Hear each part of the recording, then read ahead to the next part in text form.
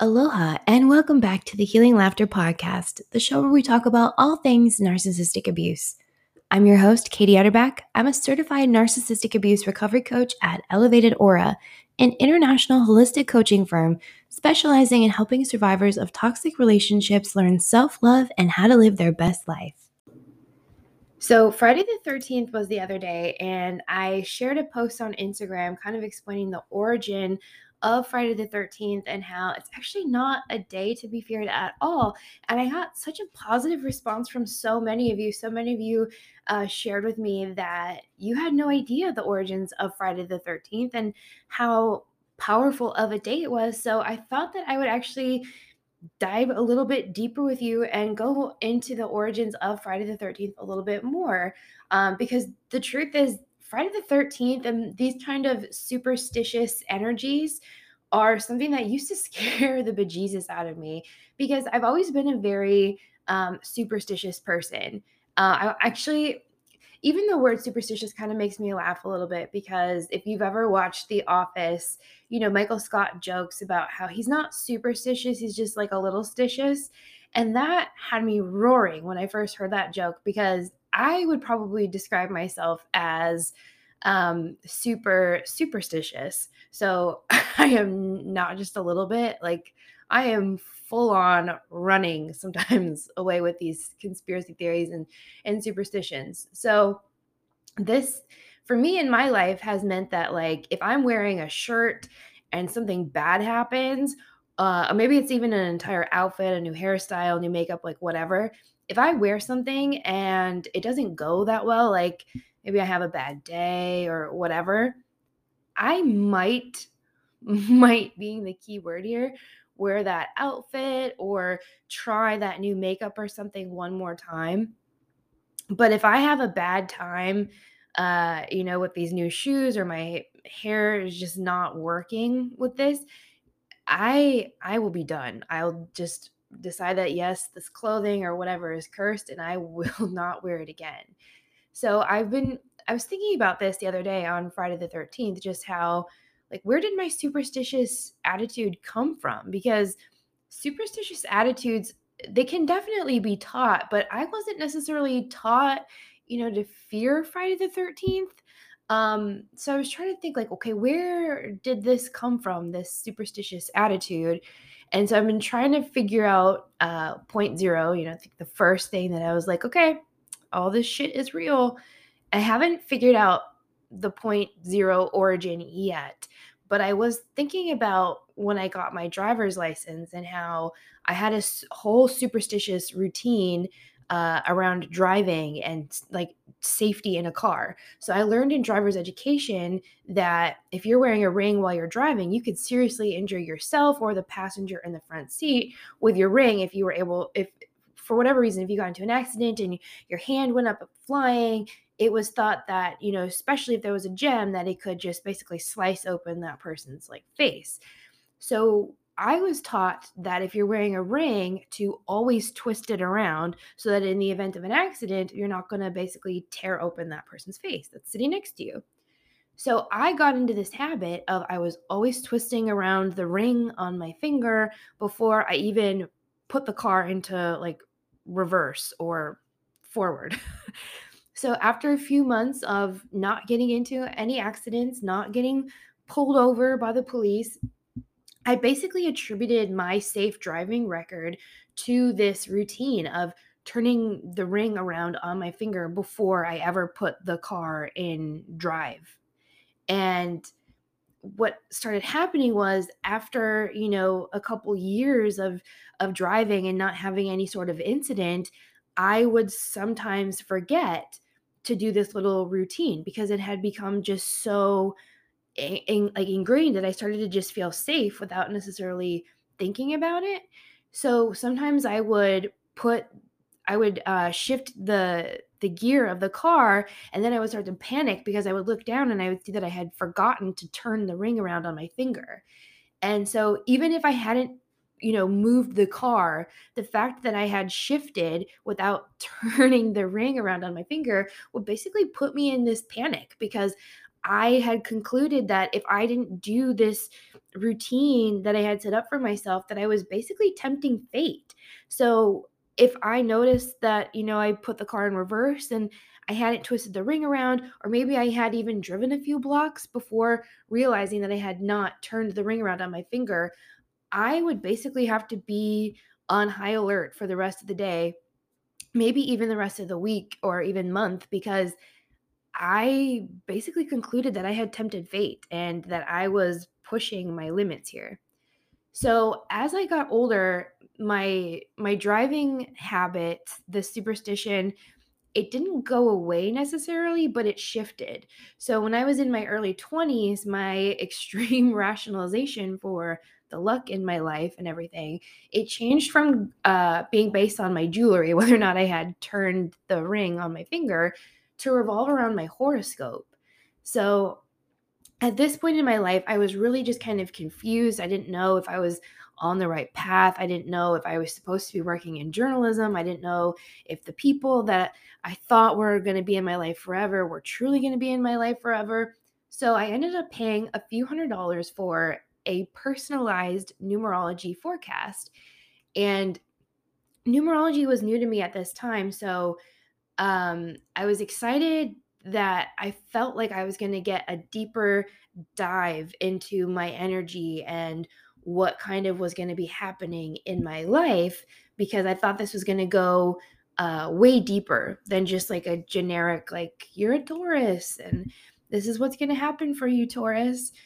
So when I got this report back, because I had paid hundreds of dollars and because I was so fragile in a sense, and I was so desperate to just keep on a course in life in which I would, achieve happiness and achieve all of these things that I wanted. I basically did whatever the report told me to do.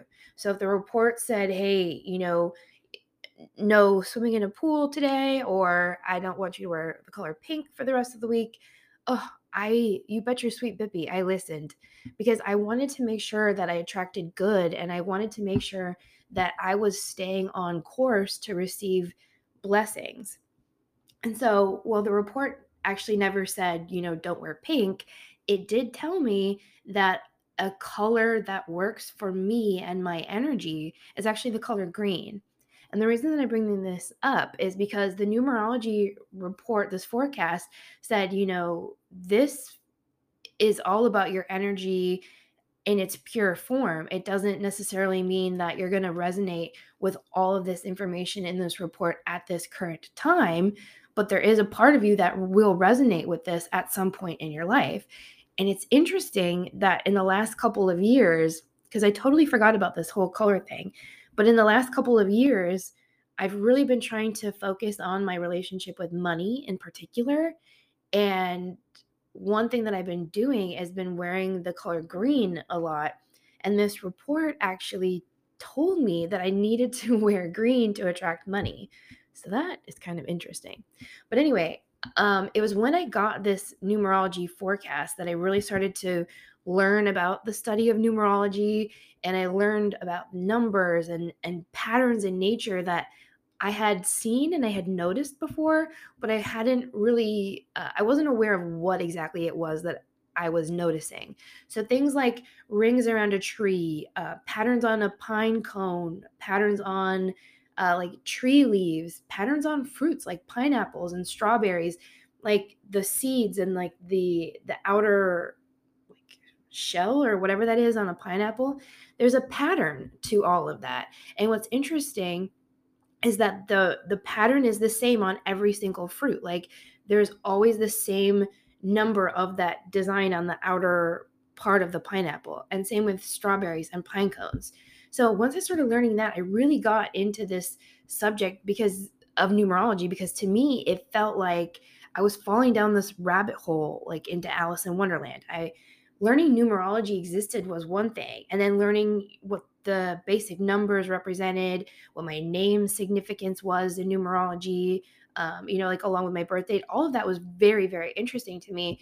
But then when I started learning about other aspects of numerology, like how numerology affects all of us on a collective level, and it's not just an individual level kind of a thing. Like dates and time, for example, like your birth date is something that affects you and is unique to you. But dates and time, like it being August 2021, there's a certain energy in that month, in that year, that affects us all. And as I learned about the basics of numerology and just how deep and broad this study is, and then not only how deep and broad numerology is in itself, but how it connects to other deep studies like manifestation and the law of attraction and human design and angelic messages from the divine and spiritual realm. In order to understand all of these new studies and understand like what exactly they were trying to teach me, I had to let go and unlearn a lot of what I already knew or perceived to be true. So, Friday the 13th was actually one of those things that I had to unlearn. I had to unlearn that Friday the 13th and the number 13 itself is not bad or unlucky just by existing. I actually learned the opposite, that the number 13 and specifically Friday the 13th was actually an incredibly lucky day, and it was incredibly potent in terms of manifestation and magic. Friday the 13th historically is a day celebrating the divine feminine energy because the number 13 represents the 13 lunar cycles that we have every calendar year. And the number 13 also represents the number of menstrual cycles that a healthy, fertile woman has every year. And the relationship between menstrual cycles and the moon is also something of historical significance. It's actually why periods or menstruation is sometimes known as a moon cycle or a monthly womb cycle. It's because there is that correlation between the moon and periods. Now, in numerology specifically, the number 13 is known energetically for being like a realist. So the number 13 expresses itself creatively because it encourages acceptance. It encourages understanding what kind of goals that you're trying to go after, and it helps you pursue the goals in a pragmatic manner. Meaning the energy of the number 13 is all about knowing what it is you want and gaining support for your goals from other people. So, how did we end up in this reality, in this world where we came to know Friday the 13th with so much fear and terror? How did we even come to fear the number 13 in general? So I did some digging and I learned that for starters, even numerologists acknowledge right off the bat that the energy surrounding the number 13 is incredibly powerful. And it's because of the power of the number itself that numerologists and even tarot readers acknowledge this, that there's negative superstitions about the number 13 because of its power. So in other words, the number 13's energies are so intense that some people just can't deal with it. So instead of acknowledging the power behind the number 13 and how much of a good, maybe even chaotic force it is just on its own, it's just been labeled as evil and dangerous. So numerologists will ask you to keep in mind that the symbology and meaning assigned to the number 13 by religious organizations and superstitious thoughts are not the same as the energetic explanation for the number 13. So, but essentially, the symbology and the meaning are two distinct concepts.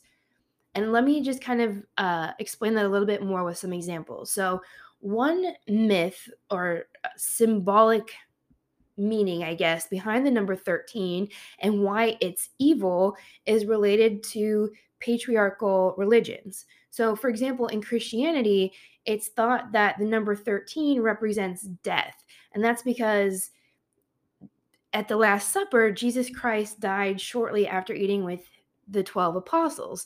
So there's some thought that if you're eating at a table with 12 other people, so if there's 13 people at a table, that somebody's going to die within a year.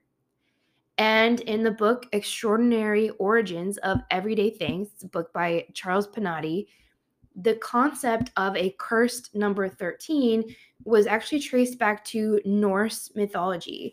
And you might actually be familiar with Norse mythology if you're a fan of Marvel, because there are some characters that share some names. So Loki, the god of mischief in Norse mythology, crashed a banquet that was being held in Valhalla. And when Loki crashed the banquet, the number of gods in attendance jumped from 12 to 13.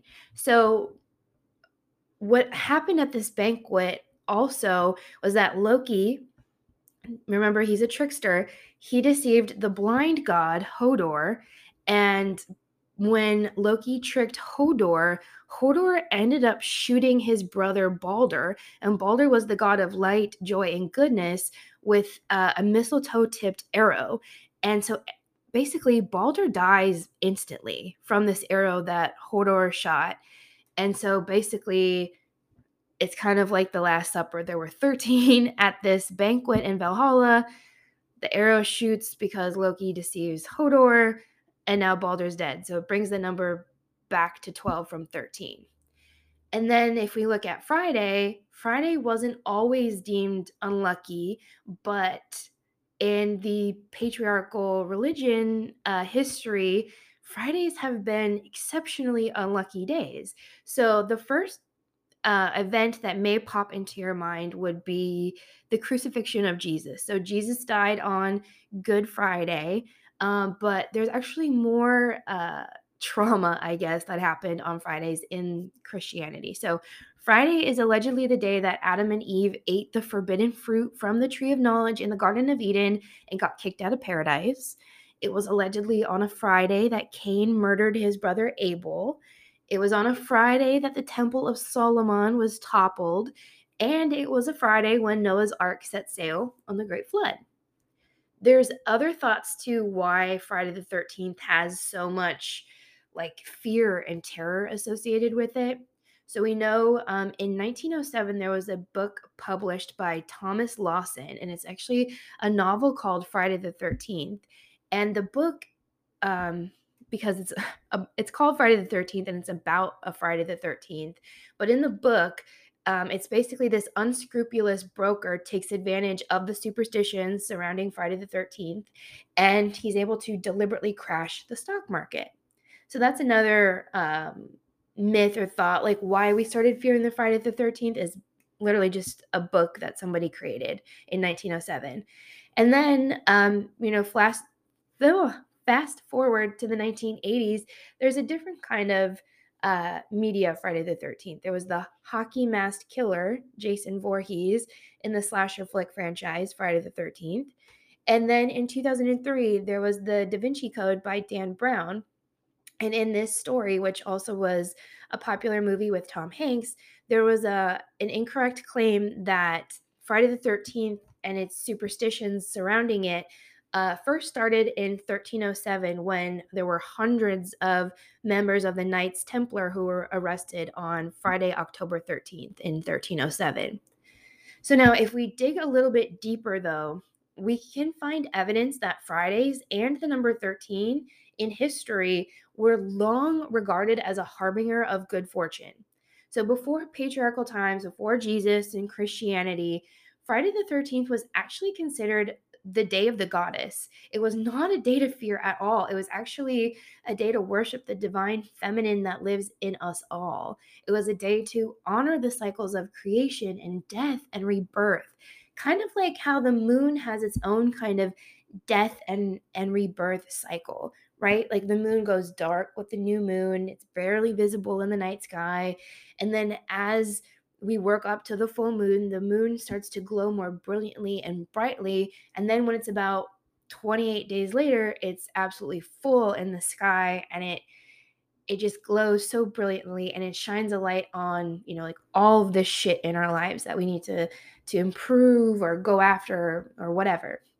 Now 28 days is the average moon cycle between the new moon and the full moon. 28 days is also the average length of a woman's menstrual cycle. So again, there's that correlation between the moon and menstrual cycles. So way back, a woman was actually considered to embody the divine and magical powers when she got her period. And this is before Christianity, before patriarchal societies dominated the globe. So that's kind of how the moon and Fridays and 13, they all started to become associated with goddess energy and the divine feminine. Because when a woman had her period, she was regarded by all in society for her wisdom and her ability to offer intuitive and psychic messages to members of her community. So it was only when society became more patriarchal that women were basically shamed for having their periods and essentially excommunicated during the length of their period. And in pagan times, Friday was believed to have a unique association with the divine, specifically the divine feminine.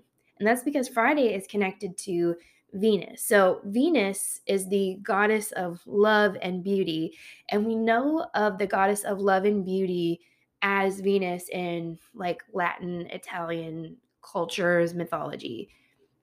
In other cultures, there's a different name for the goddess of love and beauty. So in Old English, or um, actually, so in Norse mythology, the queen of Asgard, the powerful sky goddess who was associated with love and marriage and motherhood, so basically the old Norse goddess of love and beauty, her name was Frigg or Frigga. There's two different like records of that. So Friday, the weekday name that we know, is actually derived from that goddess's name, Frigg. So Friday actually literally means day of Frigg. So it's like Frigg Day, Friday.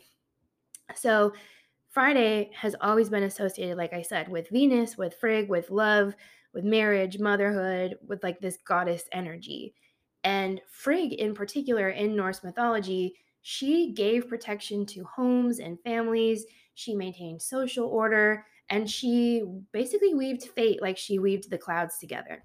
So Frigg possessed the art of prophecy. She could bestow or remove fertility, which was a really, really big deal.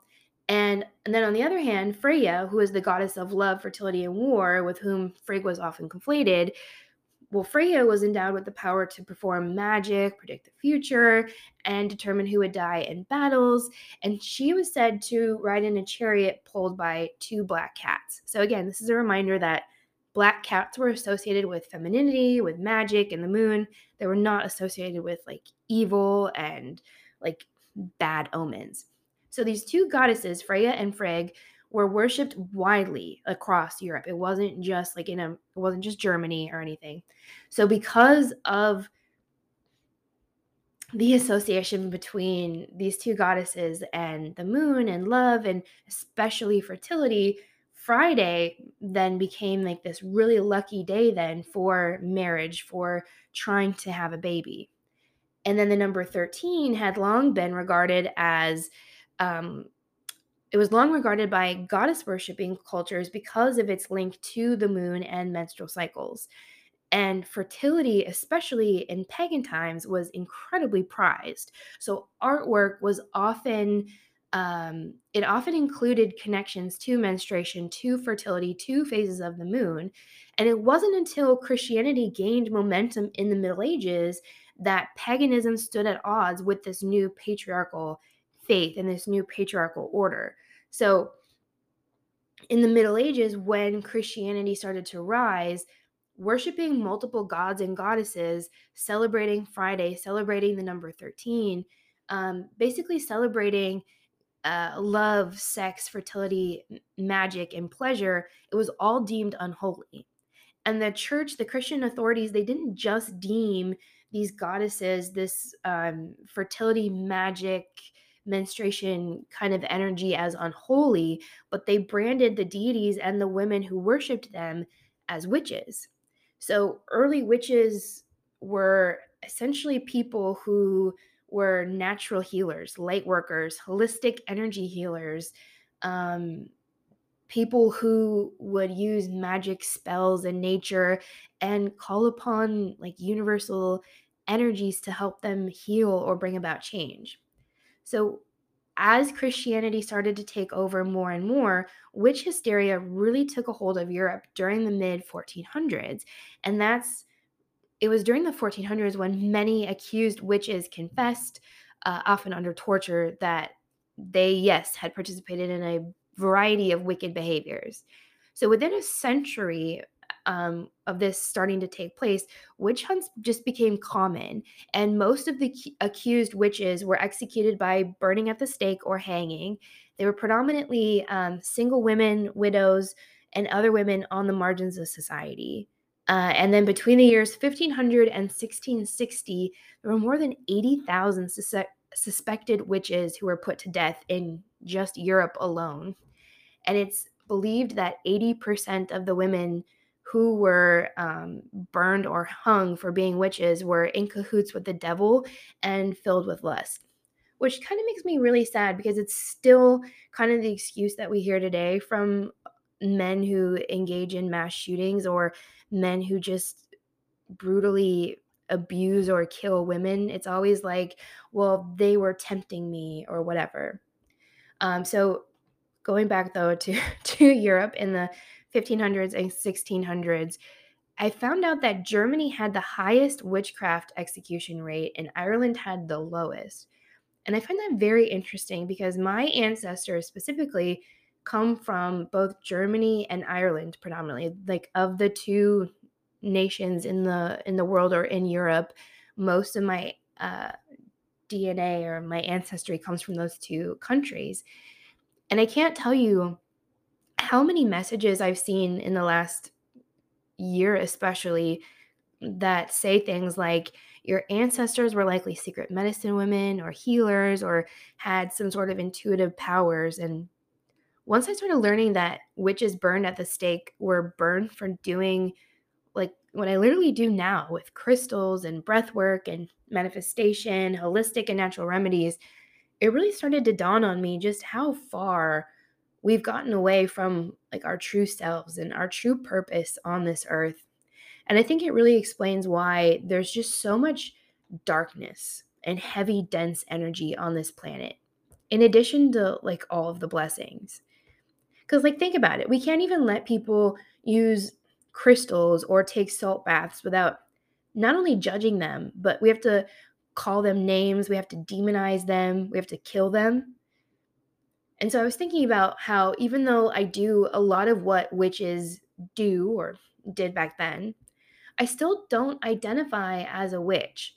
And I can't help but wonder if that's because of all of the negative stereotypes surrounding witches and the danger of acknowledging that you use magic. I mean, just look at the modern day witches who practice Wicca. So even though Wiccans avoid evil and the appearance of evil at all costs, like literally their motto is to harm none, and they strive to live a peaceful, tolerant, and balanced life in tune with nature and humanity. Like literally, it sounds beautiful. It sounds exactly like it's up my alley. Yet I feared, undecided, Wicca and Wiccans growing up because I was nervous that someone was going to put some sort of hex or spell on me and I was going to be cursed for life. But that was a false narrative because most of today's witchcraft spells are they're honestly used to stop someone from doing evil or to stop someone from harming themselves. So on this past Friday the 13th, I actually celebrated the day as I celebrate every Friday the 13th now. I honor the divine feminine in me. What does that look like? For me, it looks like lighting candles. I often wear pink or white. I explore my sexuality. I dance. I play. I relax. I trust. I love. Because that's what feminine energy is really all about. It's about receiving, relaxing, trusting, sex. And we all have feminine energy regardless of our sex and gender. Just like we all have masculine energy that works hard, it's protective, it's provider. And during this past Friday the 13th, this goddess energy celebration day, I couldn't help but wonder, and I'm still chewing on this thought, about how much of my life and what I believe to be true, what I want, what I even do, how much of these things are based on false narratives, like the idea that Friday the 13th is unlucky, and that bad things are apt to happen on this day, particularly if you see a black cat. Now, I was thinking about this and I started thinking about how at one time I believed that the US government would never use propaganda against its own people, especially not in the way that I had been taught that our foreign adversaries use propaganda against their own people. But then there was the cognitive dissonance. When I was a junior in high school, we had a whole unit in history class about how Disney played a role during World War II in literally creating propaganda to get the American people to act, think, and behave in a certain way. You've heard of the Victory Gardens, right? You've heard about the reduction of sugar, collection of fat, and it was all for the war effort. That's propaganda. When you're trying to get somebody to act, think, and behave a certain way, it's propaganda. And it happens here in the United States too. Now there's tons of other examples as well, like UFOs. The government responding to, reports of hundreds if not thousands of people reporting that they saw an unidentified flying object in the sky by saying like, no you didn't, or it was a military exercise, it was a weather balloon. Like that's fucking gaslighting. That's propaganda. And the thing is, it's happening right now. And not just about topics that I may suspect that I'm possibly being lied to or possibly it being spun in a way to make it seem more attractive or something. But it could be happening about a topic that I have complete faith that there's transparency surrounding. I mean, it's kind of like the idea saying that the most powerful lobby is maybe not the NRA. Maybe the most powerful lobby is one we don't even think about. So as my mind started jumping from all of the government propaganda and the NRA, I started thinking about the movie The Interview with James Franco and Seth Rogen and how it's all about, propaganda in North Korea, but yet in the movie they still show how easy it is to make somebody seem lovable and how easy it is to gaslight and fool people. So I started thinking about growing up in a narcissistic family of origin and just how James Franco's character started to almost get confused whether or not Kim Jong-un was a bad person or not in the interview. I started thinking about all that I've had to relearn already about myself and the world and what is considered normal, healthy behavior in a family and what isn't. And it dawned on me just how truly important it is to learn how to trust your gut above anyone else. Because the truth is, I never thought that I would be forced into a situation, a reality where I had to accept that my parents and siblings didn't have my best interest in mind. I never thought this was ever going to happen to me. But here I am. I had to learn how to trust my gut and come to the conclusion on my own that I was only going to be able to create a relationship with myself and live a life that felt good to me if I stopped doing what other people wanted me to do. And once I did that, I was able to get to a place where I could see that I wasn't responsible for other people's feelings or other people's behavior or well-being. I don't have to always do what others expect me to do. I could be there for myself 100% of the time because if anyone was going to be there for me, it's going to be me. And once I started allowing myself to live in this new world that I had created for myself, I started to see the propaganda that had been fed to me to keep me small, to keep me from believing in myself, to keep me from believing in my worth, my intelligence, my beauty, and my value, the value that I brought by just being alive. I've had to be patient with myself and learn how to reparent myself and become my own mother, become my own father, and figure out things like boundaries, likes, dislikes, hobbies, talents, and beliefs. I'm still working on all of this. It's a lifelong process, but I want to acknowledge all that you have to learn and unlearn on the healing journey, especially if you're raised in a toxic household. Because in truth, it for me felt like I was learning something new every day after I went no contact. Even before I went no contact, once I learned about narcissistic abuse and all of these new things like boundaries and self love and affirmations, I felt like my life was being turned upside down every day. What I knew to be true was changing every single day. And it felt as dramatic as learning that Friday the 13th isn't unlucky, but actually one of the luckiest days of the year, a goddess holiday, energetically, if you will. I was learning that kind of topsy-turvy, life-changing information every day, sometimes multiple times a day for more than a year. And it's still happening.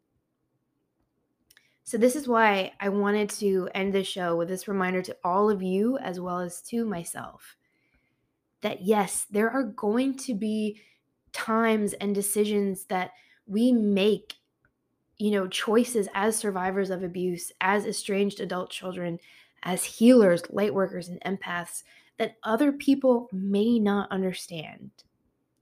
And that's okay. Not everybody has to understand, possibly ever, what it is you're doing or why you're doing it. It's not our job to convince everyone that we're right or to judge everyone else and prove that they're wrong.